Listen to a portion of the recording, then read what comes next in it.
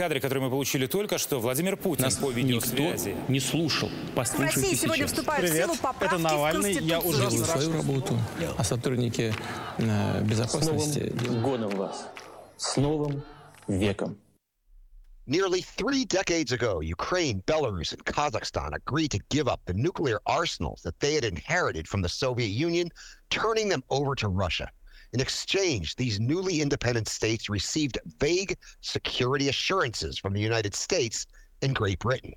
As part of the agreement, Russia also pledged to respect the signatories' existing borders, independence, and sovereignty, and to refrain from economic coercion against them.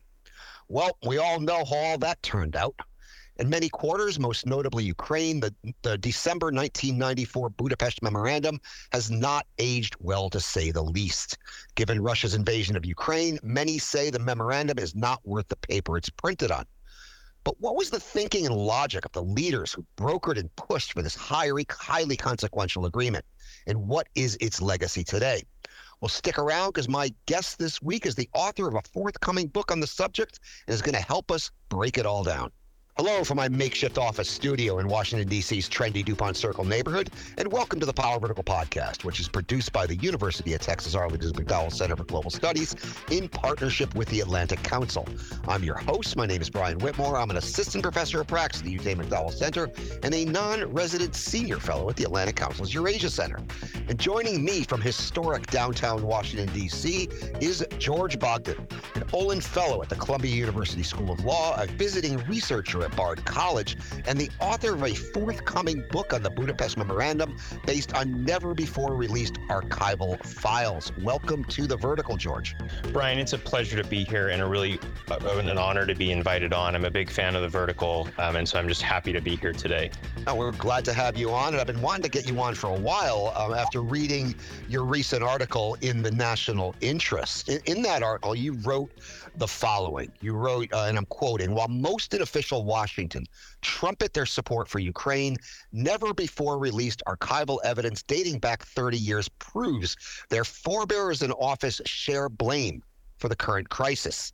In 1994, American officials browbeat Ukraine's newly independent leaders into giving up the nuclear weapons they had inherited from the Soviet Union, weapons which could have staved off future aggression from Moscow in exchange for nebulous security assurances declared as part of the so-called Budapest Memorandum. These assurances ultimately prove meaningless, as Ukraine's plight shows today." We're going to include your article in the show notes for our listeners, and if this is a teaser for your book, I can't wait to read it. You make a strong case that it's high time for the West to face up to its culpability for the suffering in Ukraine now. George, what got you into this topic, and what do you hope to show in the book? Right. I mean, first, I'll just say, Brian, that, my objectives are kind of threefold. And the first one is to restore the kind of historical contingency around this episode to point out that history could have turned out differently. My second objective is to show that this was really considered at the time a political question, not just a moral or a technical question about the preservation of nuclear arms in a new country. And finally, I want to raise kind of how this historical period might bear on the present and what it might tell us about interactions with Russia. So, to the specifics of your question about how I got into this, I was doing a doctoral dissertation and I was lucky to choose Ukraine as a case study. And I was writing about something called treaty succession, which is the question of whether new countries take on treaties that were signed by their predecessors. So in Ukraine's case, the Soviet Union. And basically what I found in the historical record were deeply ambiguous and paradoxical conclusions by very smart people. And when you have that kind of paper trail, I'm a big believer that you've got to put a note in it and kind of follow up in the future. So as my career progressed, I wrote a grant proposal to the Smith-Richardson Foundation before the 2022 incursions began. They awarded it before then. And basically, I started to investigate this further with a wider aperture lens and to kind of ask, I think, difficult questions about where the kind of non-proliferation treaty and its place in Ukraine's foreign relations came from. And so that's really how I got into this topic. I mean, once the 2022 incursions conversions took place and we entered our current kind of situation, there was a lot more interest in this historical period. And so I, spent a lot of time just kind of engaging with people about their reflections given what Russia has done. Right. Yeah, and I was actually in Kyiv when the Budapest Memorandum was signed. To put it really mildly, the Ukrainians were pissed. They felt betrayed by the United States. It was pretty overwhelming, actually. I remember conversations I was having in Kyiv as this was being signed. They didn't want to hear arguments about nuclear nonproliferation. They were worried about the Russians. In your book, and we're in the second half, I do want to get into that. You kind of say, this didn't have to go the way it went. It could have gone a lot of different ways. I want to explore that in the second half. But in your article, and I'm assuming in the book, you provide readers with a pretty granular history of how the Budapest Memorandum came to be, starting in the dying days of the USSR. I mean, I learned a bit here that this was kind of an issue in the George H.W. Bush administration, and then, of course, bleeding into the Clinton administration. Could you kind of walk us through that? How did this become an issue, and how did it end up getting addressed the way that it had? Of course, Brian, and I think you're absolutely right that this traces back to many kind of mysterious and early moments in the collapse of the Soviet Union. So, I mean, I see this as unfolding in 4 chapters, right? I mean, there's what I call the prehistory, which is about, before the Soviet Union really, was obviously going to completely deteriorate. And then there's the period under George H.W. Bush's administration. Then third, the kind of period under President Clinton's administration. And then there's what I would call the post-history, which is what happened after the signing of the Budapest Memorandum. So I would love to outline these, but do tell me if I'm going on too long or if something's unclear. Yeah, give us the Cliff Notes version of each one. Yeah, I mean, the first period really is about exploring the fact that as the Soviet Union began to fall apart, it started to retract to kind of secret nuclear arsenals. So, the one that stands out in my mind is the one in Hungary, right? So, people say there were the first cracks of the Berlin Wall in Hungary because there was an episode where a bunch of East Germans sort of dashed over the border to Austria, right? But what's happening behind the scenes is that the last communist prime minister of Hungary has actually asked Gorbachev to remove these secret nuclear weapons that he learned about. And Gorbachev says, okay. And basically, it seems to me that there was a kind of strategic awareness that things were becoming very unstable, and that in order to preserve its influence and dominance, the kind of Russian elites wanted to remove these nuclear weapons, right? So that's how early we're going, all the way back to 1989. That's fascinating. I think, also in this period is basically, the attempt by the Soviet Union as it begins to fall apart to assert kind of central control over the hard power of the Soviet Union. So there's the attempt in, what are called the Belovezha Accords, which kind of set up the Commonwealth of Independent States to establish a unified military control. And part of this was an assertion of control over the nuclear arms. But Kravchuk, the first president of Ukraine, was very careful to avoid kind of immigments or commitments that would lead to Ukraine having less than full independence, right? And so, also in this period is Russia's recognition of Ukraine, right? Because this was a very strange and tenuous moment where Anatoly Sobchak, the kind of mayor of St. Petersburg, whose deputy was Vladimir Putin, is one of the people sent over to negotiate Ukraine's independence. And the man, literally within 2 months of negotiating this communique, is telling Le Figaro that he thinks that Ukraine's independence is going to lead to a nuclear exchange, right? So very strange period, right? Now we get to the George H.W. Bush administration. President Bush is confronted by the question of how and when to recognize Ukraine's independence. There's an extremely robust debate within his administration about whether acceptance of nonproliferation, acceptance of disarmament, it should be a condition to the United States recognizing Ukraine.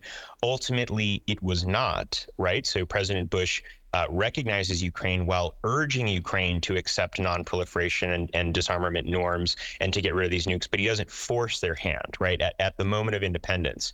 Now, this then leads to the negotiation of an addendum to something called START.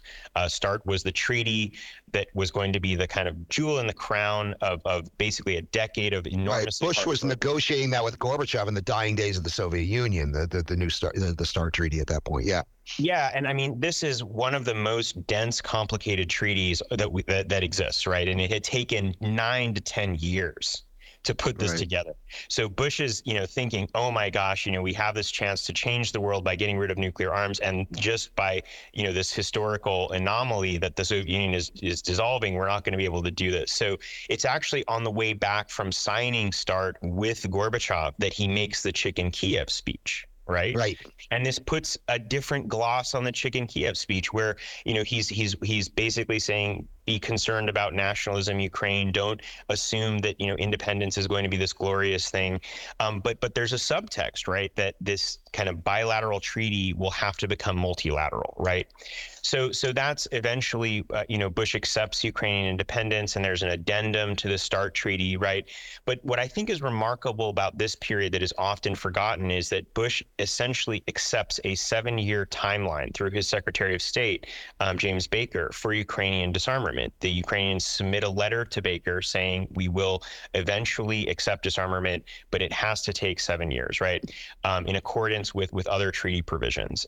Now, to Baker, the question was resolved, right? And there's a marvelous C-SPAN snippet that you can see in front of the Senate Foreign Relations Committee, in which then Senator Biden is questioning Baker. And Baker is saying, no, if you look at the terms here, it's resolved. Ukraine is going to become a non-nuclear state, right? So we could go on and on about whether that's true or not, but basically, the American people intervene, and there's a new administration, right? And under Clinton, there's a completely different view of the question, right? There's a deep and abiding concern that Ukraine is not actually going to give up its nuclear weapons. There's a concern about the actual sustenance of the NPT itself, the Nuclear Non-Proliferation Treaty, which was set to expire in 1995. And there had to be this vote on whether it would go on. And if the vote did not suggest that it was going to go on, then it would end, right? And so in order to preserve the NPT, I think Clinton administration felt strongly that they had to achieve a more fulsome Ukrainian commitment to non-proliferation, and it had to happen faster than 7 years, right?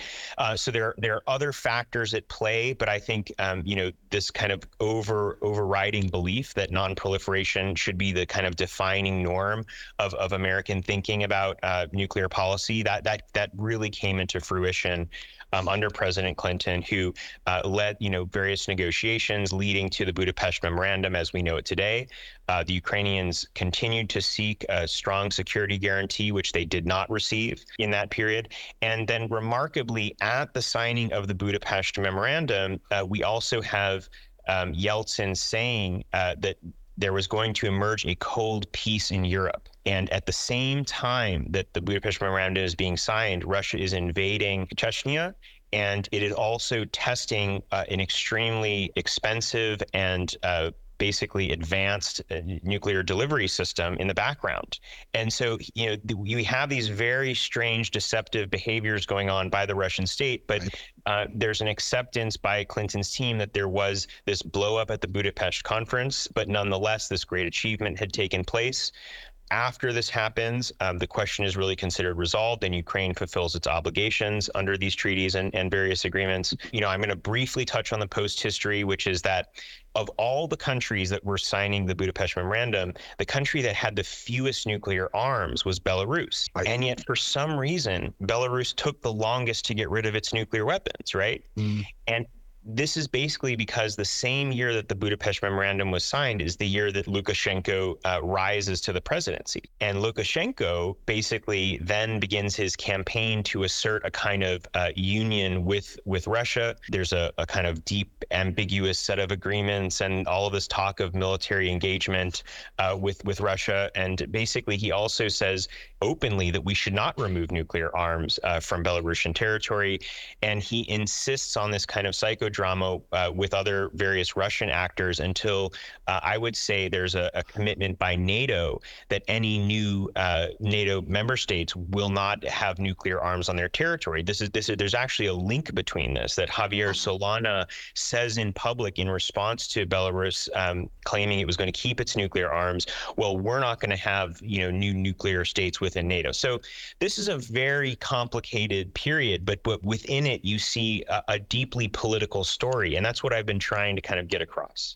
Yeah, and I want to dive into like kind of the stated Western motivations and the actual motivations, because I think you really fleshed this out in your article really well. But I wanted to kind of remark on a quote that you had in your article from Edward Shevardnadze, who was the last Soviet foreign minister. Of course, later would become the president of Georgia. Of course, a Georgian. And Shevardnadze says the following: "The Americans do not know our terrible, rough relations with the Russian Empire and the USSR. Without that knowledge, building predictable and trustworthy relations with democratic Yeltsin in Russia would be very difficult, whom the Americans currently call Russian Democrats. I know many of them, talk to them a lot.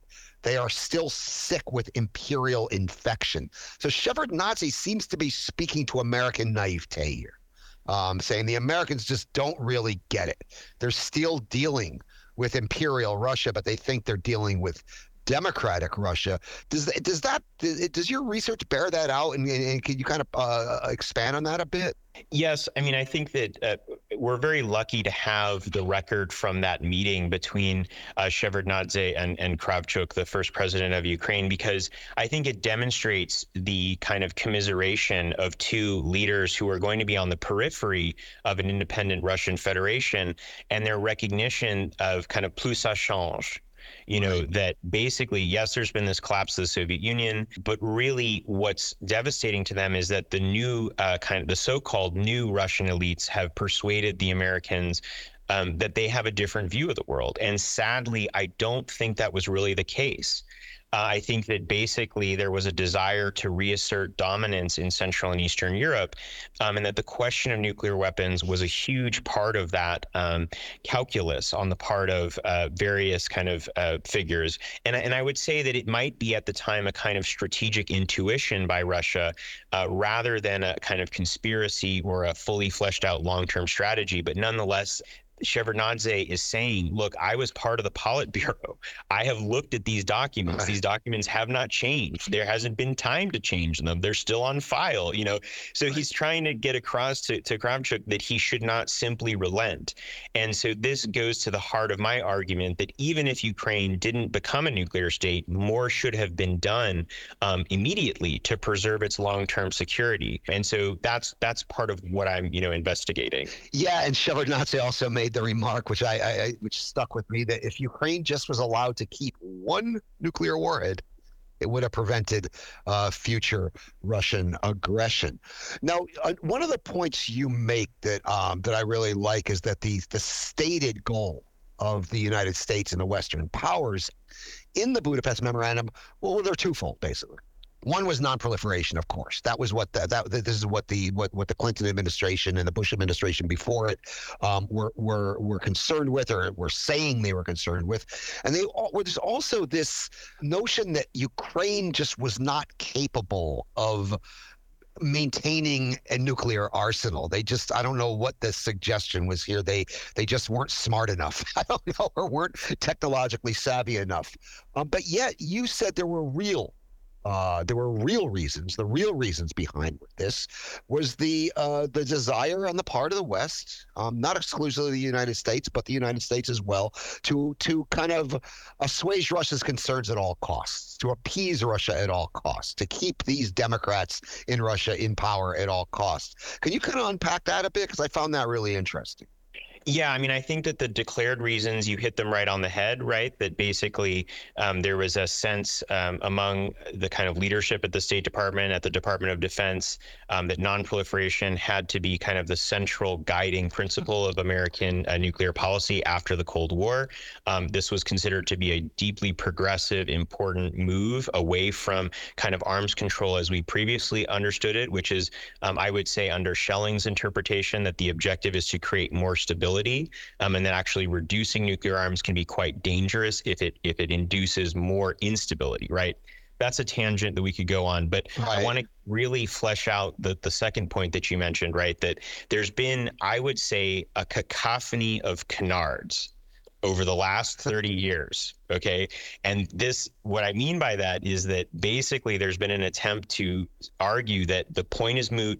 Ukraine never could have afforded this arsenal. It never could have gotten, a serious set of weapons ready for use. And I think that, rather than engaging with the enormous battery of kind of technical claims that are out there, I'm happy to point to authors like Mariana Bujarin, who's written a beautiful, important book on the subject. She and I disagree on many things, but she points out that there was a nuclear option, right? And so once you have the reality that Ukraine could have had something of an arsenal, you can't then say, well, it doesn't matter whether this was a political question or not because they couldn't have got there, right? There was a path to something of a nuclear arsenal. So I kind of cabin that kind of whole debate. I also really am concerned about the suggestion of it not being economically viable, right? Because if you look at the cost of Ukraine's domination by Russia over 3 decades, and then the $1 trillion of damage done just by the 2022 wars,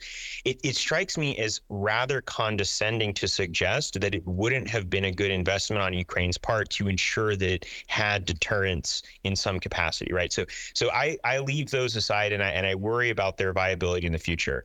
To get to your point about the real reasons, I mean, there's a kind of series of papers being published by the Brookings Institution now about the Ukraine war called the Talbot Papers. And what's ironic about that title is that actually Ambassador Talbot's papers are now available. And in those papers, we see, I would say, a deeply troubling willingness to describe Ukraine's disarmament as part of a series of concessions to bring the United States and Russia into a closer working relationship, right? And so you see in the back channeling with people like Mamadev that if the United States accedes to and pushes Ukraine on this faster path to clear disarmament, there's going to be better relations, and they're going to see eye to eye on things, right? And Talbot actually goes so far as to say to the Polish foreign minister, "Oh, we don't believe in a Russian near abroad." And then 6 days later, to the Secretary of State, Warren Christopher, he says, "Look, there's this near abroad, and there's not much we can do about it, and we want to show that we accept that by allowing the process of Ukrainian disarmament to move forward, and in fact hastening it." So that, I think, has to be part of the story, and it's a tragic part of the story, and I feel a great deal of empathy for the people making decisions in real time then, but we need to acknowledge that. Yeah, it's almost like there was a tacit acknowledgement of a Russian sphere of influence in the former Soviet space, something Putin's been pushing for, and the United States has consistently said it opposes. But yet there you have it in Talbot and Christopher's own words, almost a tacit recognition that Russia has hegemony over this space. And this is something I do want to dive into this in the second half, because I think this was part and parcel of a much larger pattern. And it's getting into my own work right now. The book I'm working on right now, Russian Illusions, Lessons from the Post-Cold War. One of the lessons is that we prioritized relations with Russia over those of the other newly independent states, which led to a lot of bad outcomes. You also write about how Ukraine was lobbying. They understood that they weren't getting security guarantees. They're not fools, right? They understand these security assurances were not guarantees. But the Ukrainians at the time were pushing for real security guarantees from the West and from NATO. And they were rebuffed in some quarters and referred to as the whiners in Kyiv. The whiners in Kyiv. Can you unpack that a little bit? Right. I think that there's basically a series of conclusions that were very important to recognize at that period by the United States and its kind of leaders. Those were, first of all, that Russia was not going to be a belligerent power, that it was not in the future going to behave as the USSR did, that basically history had ended in Russia and that they had accepted a kind of Western model of statecraft and diplomacy. Obviously, that's not been borne out. But also there was a kind of belief that, the Ukrainians could sign this assumption of risk because there was no risk, and that's reflected in the assurances. And so, those kinds of conclusions that all of this is just froth, that there's an attempt by the Ukrainians to get more out of us because they want, concessions, and they want economic aid, and they want, an ironclad agreement that we're just not going to give them, that this is all kind of false leverage, and we shouldn't be, falling prey to prey to this, right?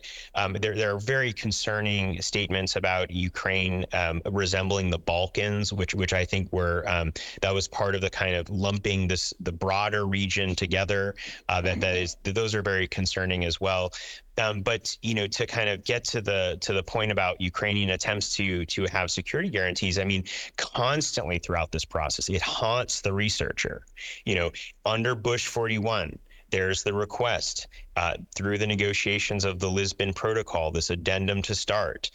We want something like Article 5 from NATO, maybe not NATO membership, but something like that. Under Clinton, there's the attempt as well. Kravchuk raises this from the moment that Clinton calls him. So this is a feature of the conversation, and the resistance by the United States, I think, indicates how those kind of assumptions about Russia's intentions in the future, as well as the imperative felt to have strong relations with Russia, fit together, right? So it's all there. Yeah, no, and it's remarkable then when you look back at all of this with hindsight, because the initial interventions in Georgia did not take place under Putin; they took place in the Yeltsin period in Abkhazia and South Ossetia. The intervention in Moldova and Transnistria took place very early. I mean, a lot of these were Soviet holdovers, but the Yeltsin administration was continuing them. And as far as Ukraine goes, post-Budapest Memorandum, I mean, if I read the agreement correctly, Russia pledged not to use economic coercion against Ukraine. They were using they never stopped using economic coercion from the very, very beginning. They were violating this agreement from the start. Was there ever a sense in the West that Russia's not keeping up its end of its end of the bargain, or was that kind of just seen as done and dusted, problem solved, and looked the other way? What did you see here? Were there voices in the foreign policy establishment that were kind of raising red flags about this? Well, I think that one of the most important discoveries that I've made is one of the ones that's still shrouded somewhat in mystery, and that is that actually within Bush 41's government, there was a robust debate, and we know from Scowcroft's marvelous memoirs that then Secretary Cheney, Dick Cheney, was saying, no, we should not have these nuclear weapons removed from the periphery of the Soviet Union. And although his papers remain largely, redacted and not released, there were people in the national security staff at the time that were basically fleshing these arguments out and explaining why they were wrong, right? Because that was the conclusion that President Bush came to. I mean, I think that, that's a very important part of the story. But, under President Clinton's administration, I did not see anyone really saying that there was a viable path for Ukraine to have something like a nuclear arsenal. And I think Ambassador Stephen Pfeiffer's claim that no one in the U.S. government thought that was a potential path or acceptable is true.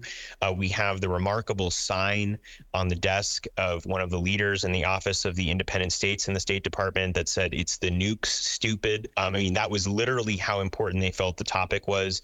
So I think that there was then a kind of lapse and lull in which, Russia became truly a kind of weak peripheral actor in some ways to larger global questions. And so these incursions that you and I think demonstrate a very clear pattern of behavior were kind of pushed aside as being, there goes Russia again, but this isn't so important, so we don't have to pay attention to it. But it is a curious question that there was by no means at the moment of conception, very clear consensus on the question. It was there were many people who said, why on earth are we going to trust that this new thing, the Russian Federation, is going to behave differently than the USSR? Yeah, no, and it was remarkable. I mean, being in that part of the world at that time, and the big eye opener for me, because I had spent most of my formative time in Russia. But once I got to the non-Russian republics and spent some time there, it was really an eye-opener, because you began to see the issue very, very differently. And like I said, the reactions to the Budapest Memorandum in Kyiv I was taken aback by, and they forced me to kind of rethink a lot of my own assumptions at the time. You place a lot of emphasis on the fact of Clinton's election in '92. Do you think this would have? I know it's hypothetical and you can't answer it, but do you think it would have played out differently had Bush been reelected? I think that there would have continued to be a deep, nagging suspicion of the decision to basically, with open arms, accept Russia on the terms that it Right. preferred, right? And so, an important historical argument that I'm making is that in order to preserve START, Russia stated as a prerequisite that it would have to have basically nuclear parity with the United States. So, outside of the Russian Federation, 25 to 30% of the nuclear arms of the Soviet Union existed. Right. And so from the moment there's this talk of how do we keep START, Russia makes very clear, well, we're going to count those as the ones that we're giving up. We're not going to, count those as independent caches in which you then have to, so that's an interesting question, because clearly Baker turns this over in his mind and he immediately responds to the Russian representative, could this lead to a war with Ukraine? And then the Russian representative said, what kind of war? There's, he says something like, there's so much, Russian-Ukrainian intermarriage. What do you mean a war? And Baker says, a normal war. So these are the kinds of things that I think even Baker recognized were on the table in the future, that we couldn't just abandon the strategic outlook that we had during the Cold War, at least not so quickly. So it's a very hard question, because clearly President Bush committed himself to seeing a non-nuclear Ukraine. But while Kravchuk was making his first visit to Washington, Bush saw, Russia basically try to seize Crimea through political means, to have the Crimean parliament announce its own independence. And this, I think, shocked Bush. We have very clear evidence. He was like, they're doing this when I'm having Kravchuk over to the White House. What is going on? No accident there. Yeah. So this is, I think, would have potentially led to a different outcome. Yeah. Right. No. So when you look back at all this, what do you, who the eternal Russian question, Kto vinovat, who's guilty? What's was this a product of American naivete? Was it a product of our desire to appease Russia at all costs, to keep the quote unquote new Democrats in our good graces? What do you attribute, or is it of course a mixture of all of the above? But where do you see most of the blame?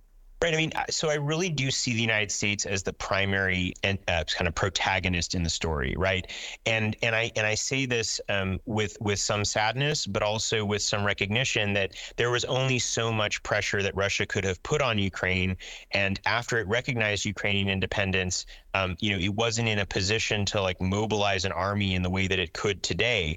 And so as much of the insecurity that plagued, Ukraine at the time, I think that Russia was so weak in this moment that the United States has a lot to answer for in terms of orchestrating these agreements. I would also say that part of if there is culpability on the United States' half, it's culpability born from kind of credulity, if you will, because the United States wanted to believe that the sort of so-called Russian Democrats viewed the world differently, but it also was willing to be led by their claims about what their grievances were. The entire debate about the post-Cold War order has been dominated in Europe over the question of NATO expansion. Yes. And so far as I can tell, this actually comes from the repeated Russian statement, this is bothering us, this is a big deal, you are undermining our security. And it fits with the kind of transatlantic view that this multilateral institution that has this Article 5 frontier from the Washington Treaty, this is the most important thing that we should really be caring about. Right. But what if that was misdirection? And what if the true, Russian strategic decision making was driven by the placement of nuclear arms and forces, right? That is happening simultaneously. And yet, the most of the debate at the time and the debate, heaven's sakes, afterwards has been, well, what was happening with NATO expansion? What was happening with nuclear arms? And how did we get to the point where Russia can effectively, tragically assert kind of blackmail over Western attempts to send any kind of weapons to Ukraine? That is a really interesting story that I think needs to be drawn out from the historical record, and it's difficult. Yeah, no, and we forget NATO enlargement. The discussions of NATO enlargement were happening around this same time. The Russians were pushing a lot of mythology at that point. The so-called promise that Secretary Baker allegedly made to Shevardnadze that never happened. We now know this, but yeah, that was was dominating at the time. So yeah, that makes a lot of sense. Is there anything you want to add, George, before I move into the second half? I want to broaden the aperture a little bit in the second part of the program. I'm happy to respond to you, Brian, and there's so much to this story that I get going, and All right, well, in a few moments, we will continue our discussion and broaden the aperture to look at how the Budapest Memorandum was just one example of how the West prioritized its relations with Moscow over the other former Soviet republics and inadvertently enabled Russian imperialism. I'd like to remind you, you are listening to the Power Vertical podcast, which is produced by the University of Texas Arlington's McDowell Center for Global Studies in partnership with the Atlantic Council. I'm your host. My name is Brian Whitmore. I'm an assistant professor of practice at the UTA McDowell Center and a non-resident senior fellow at the Atlantic Council's Eurasia Center. And joining me from historic downtown Washington, D.C. is George Bogdan, an Ullin Fellow at the Columbia University School of Law, a visiting researcher at Bard College, and author of a forthcoming book on the Budapest Memorandum based on never-before-released archival files. I'd also like to remind you, you can subscribe to the Power Vertical podcast on Apple Podcasts, Google Podcasts, Stitcher, Spotify, SoundCloud, and TuneIn. You can also access the podcast, read the Power Vertical blog, and access all Power Vertical products at powervertical.org. You can still follow us on the platform formerly known as the Twitter at Power Vertical, and you can also follow us on Threads and Blue Sky at Power Vertical, and keep an eye out for a new Power Vertical Substack, which is coming soon. Кадры, которые мы получили только что, Владимир Путин Нас по видеосвязи. никто не слушал. В Послушайте России сегодня сейчас. вступают в силу поправки это Навальный. в Я Конституцию. уже Делаю свою работу, а сотрудники С безопасности Новым делают. годом вас! С Новым веком! So when the Soviet Union broke up in 1991, it not only inherited the nuclear arsenals of Ukraine, Belarus, and Kazakhstan, it also got the Soviet Union's seat on the UN Security Council with scant discussion of any alternatives. The West's motivation in acquiescing to Russia becoming the legal successor to the USSR are indeed complex, with a desire for Moscow to assume responsibility for Soviet-era debts to international lenders looming very, very large. But it was also the result of a tendency in the West to prioritize relations with Moscow over its former vassal and satellite states. Case in point, when NATO invited Poland, the Czech Republic, and Hungary to join the alliance in 1997, U.S. President Bill Clinton felt the need to hold a special summit with Boris Yeltsin in Helsinki to win his approval. George, do you see the Budapest Memorandum as part of a broader pattern? And how much evidence have you uncovered in your research to support this Moscow-centric mindset kind of bleeding into other policy areas? Right. I think you've hit the nail on the head there, that's part of the story that is just really a leitmotif, right? That many in the United States were educated in a way that glorified the concept of a greater Russia, and that Russia would always be the decision maker in the region, and that it actually, had a seat at the table regardless of what happened. And so actually one of the more, interesting communiques that I've read is between, or not communiques, but cables that I've read is between the United States' last ambassador to the Soviet Union, Jack Matlock, and, the State Department's kind of seventh floor. And what he says in that cable is, look, we got to take seriously that the Soviet Union is going to fall apart. And one of the issues that he raises is that you could have this truncated, belligerent, nuclear-armed Russian state.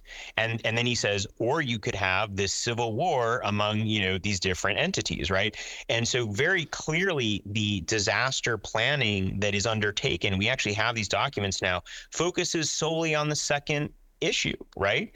And so I asked Matlock in conversation, why is it that they proceeded to consider it much more threatening for these, independent entities to have a belligerent relationship with Russia than for Russia to have a belligerent relationship with the world and to use its nuclear status? And basically he said, Russia was always going to be the nuclear power coming out of this, and we didn't see it any other way. Now I think that he may not realize there were others thinking differently at the time, but it cast a light on his view that basically, you know, there was going to be something like the Soviet Union after the collapse of the Soviet Union, even if it was by a different name, right? And that's a very disturbing tendency or assumption or heuristic, however you want to describe it. Now, the first, U.S. ambassador to the Russian Federation didn't have this.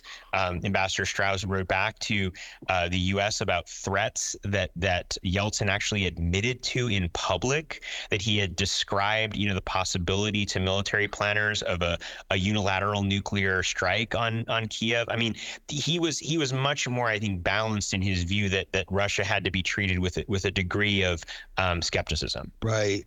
And I mean, this kind of tracks with like conversations I've had with a lot of former senior U.S. diplomats who were active at the time, that where everybody was socialized to look at Moscow as the main show. Of course, if you were a U.S. diplomat working on the Soviet desk at the State Department, you dealt with Moscow. You rarely ventured beyond Moscow if you were serving as a foreign service officer in the Soviet Union.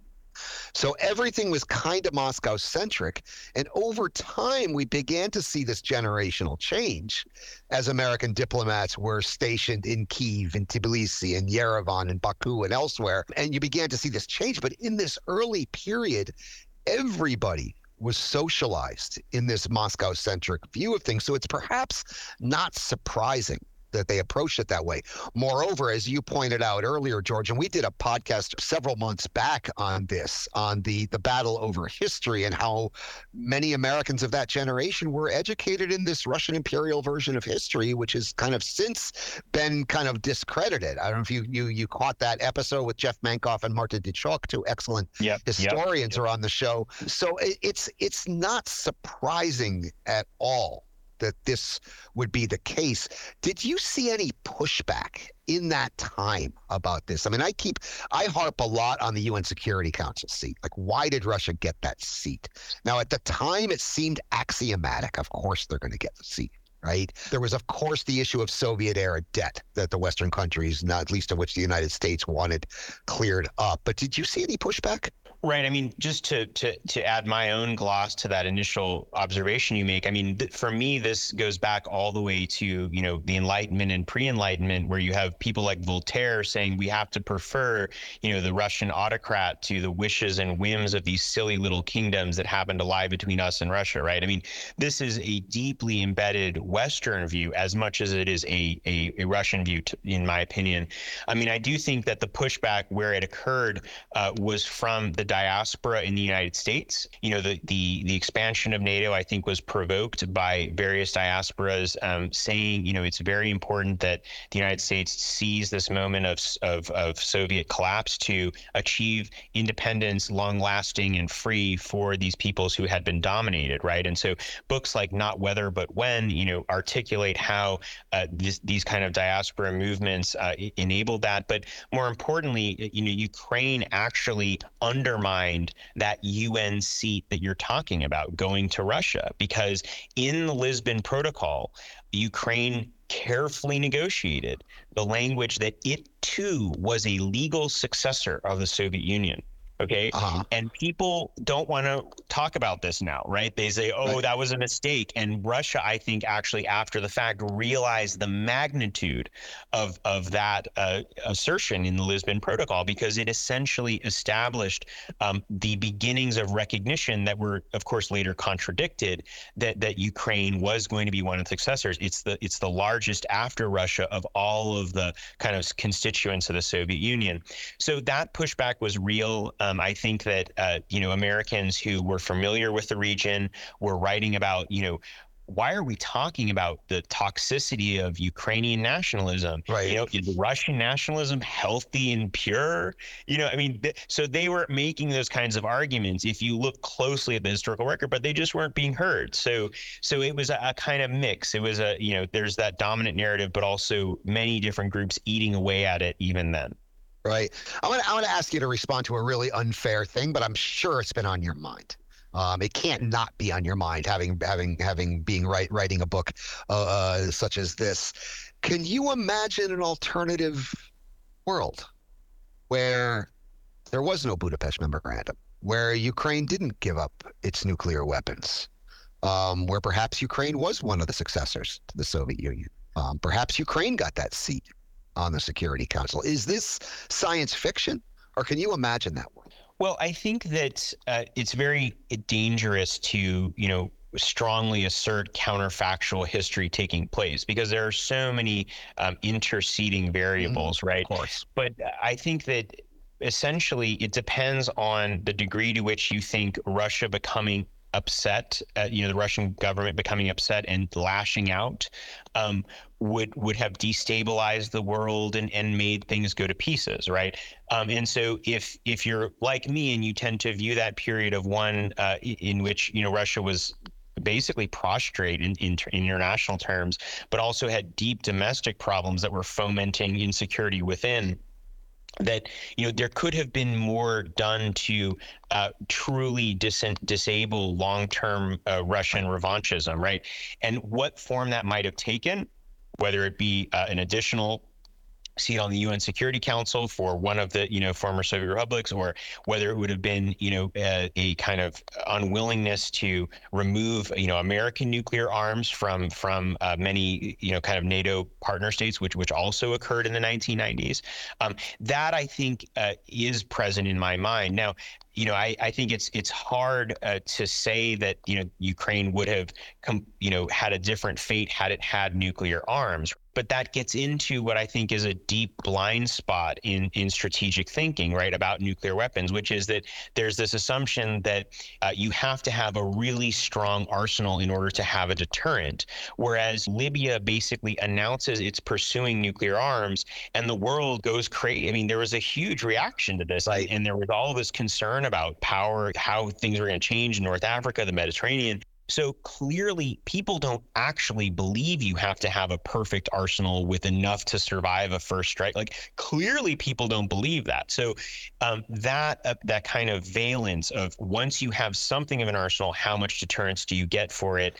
That is a very difficult question. And it Right. goes back to the Shevardnadze comment, right? Because so far as we can tell, the Russians believe the United States was willing to use nuclear arms during the Cold War, and that this was a kind of showstopper for engaging in anything that would trigger that. Right. So if it was projected in that regard towards a Ukraine that had a small sunsetting nuclear arsenal, maybe Russia wouldn't have behaved as it did. And maybe it wouldn't have used energy to just ruin Ukraine's economy and harm, its domestic prospects. These are complicated questions that we'll never know the answer to. Right. Yeah. No, and the subtext of a lot of this is one of my biggest lessons from the post-Cold War period is that we assumed the problem was communism. When communism was gone, problem solved, when really the problem was Russian imperialism. Right? Really, the problem was Russian imperialism. If you were, and we're bumping up against the end, so I'm going to kind of leave you with a last question here. What are the main lessons for policymakers today to draw from the Budapest Memorandum? Well, I think they're multifold. I want to underscore that you've highlighted for me the most important one that I think was initially articulated by George Kennan in his Long Cable, right? Which is to say the problem is Russian nationalism. It's not the mask of communism that's being worn, right? Right. And so that's a theme that is drawn through the Cold War and its end that is hugely important.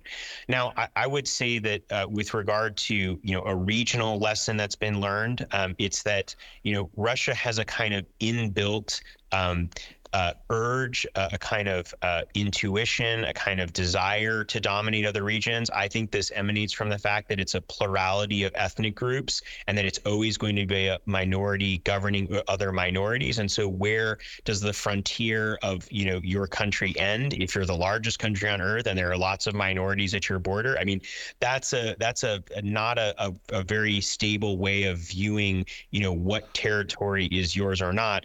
Now on the most theoretical level, I think we have to suffer some moral insomnia about the question of nuclear nonproliferation. I grew up during the period of the Iraq invasion, and I recognized that there was a great deal of emphasis placed on the believed nuclear arsenal that Saddam Hussein was developing.